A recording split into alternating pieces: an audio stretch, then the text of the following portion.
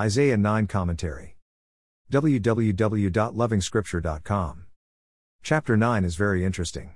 The land of Zebulun and the land of Naphtali, Galilee of the nations, land by way to the sea and land beyond the Jordan.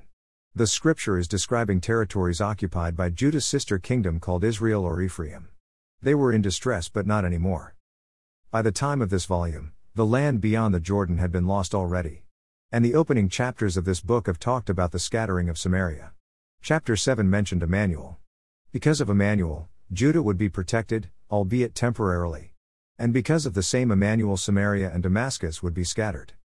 Chapter 7 presented to us Emmanuel, a sign. The virgin will conceive and give birth to a son. God with us. Chapter 8 has another pregnancy and another son is born.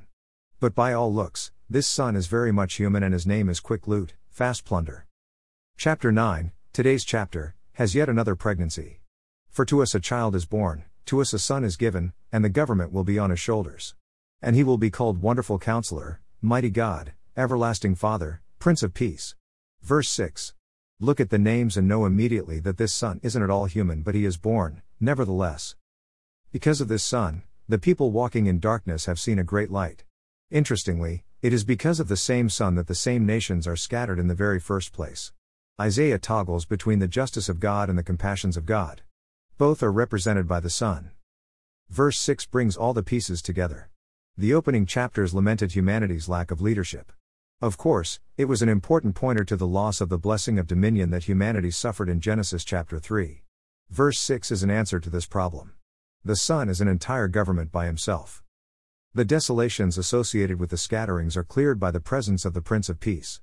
He has gathered us together under one obedience and under one submission. For sure, Isaiah is talking about the same son that the Lord said would succeed David in 2 Samuel 7. An everlasting dynasty. Isaiah then returns to his own time and focuses on the Lord's judgment on Samaria. He has given dates already for Samaria's destruction. Ephraim is under attack from all sorts of places. Will the people see the calamities as God's judgment and repent?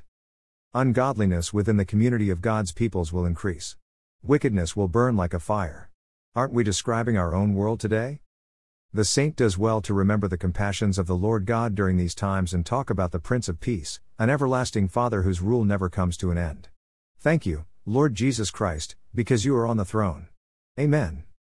More resources visit http://www.lovingscripture.com.